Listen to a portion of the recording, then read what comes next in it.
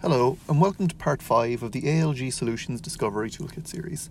In this series, we are discussing various aspects of the discovery process and providing practical guidance on how technology and project management can enhance discovery, making it easier, quicker, and cost-effective. My name is Keith Webster, and I'm a team lead in the ALG Solutions team in A&L Goodbody. Today, I'm going to talk about the common issues which can crop up when completing a discovery exercise. Discovery can be a complex process, combining legal and practical issues which need to be resolved, often with a challenging deadline, and falling into one of these pitfalls can cause your costs to increase and put pressure on your discovery deadline.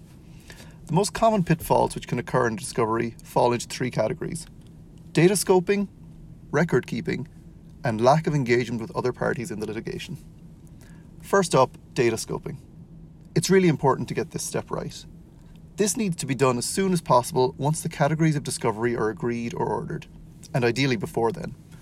It's important to understand what volume of data you might be dealing with, and to figure out whether any data sources might cause issues when you come to collect that data.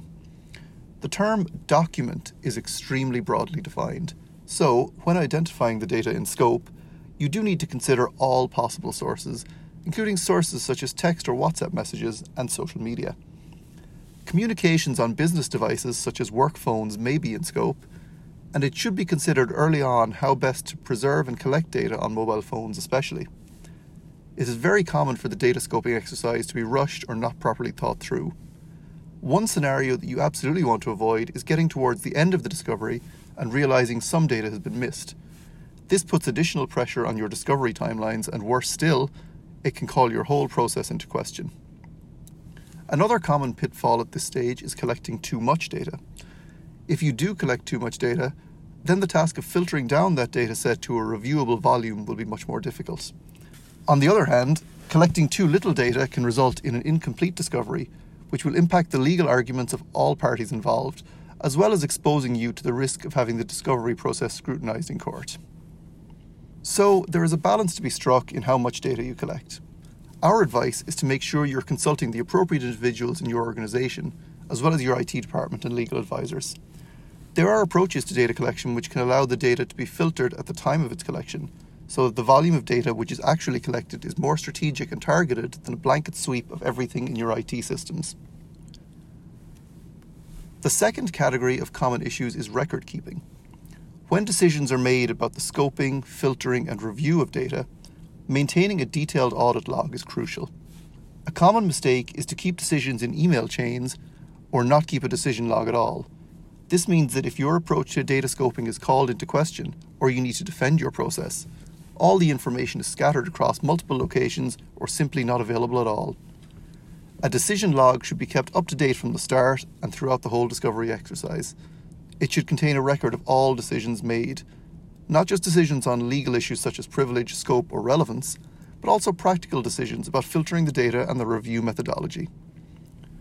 Finally, while you may be rushing towards a deadline, always remember that you need to get the completed discovery across to the other parties.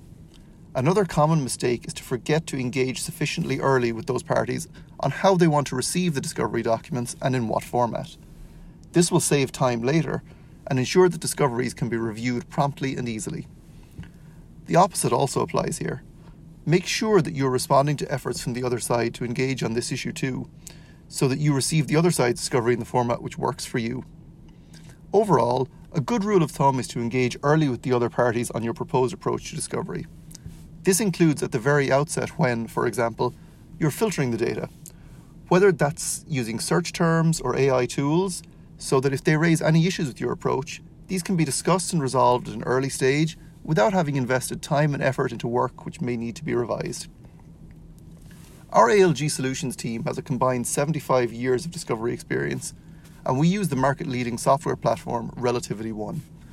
We advise our clients on both the legal and technical aspects of discovery, from identification of data through data analysis and finally data production. We have been able to deliver great outcomes for our clients in managing tricky discovery and disclosure processes, and we would love to hear from you if you have any questions or would like to hear more about our approach.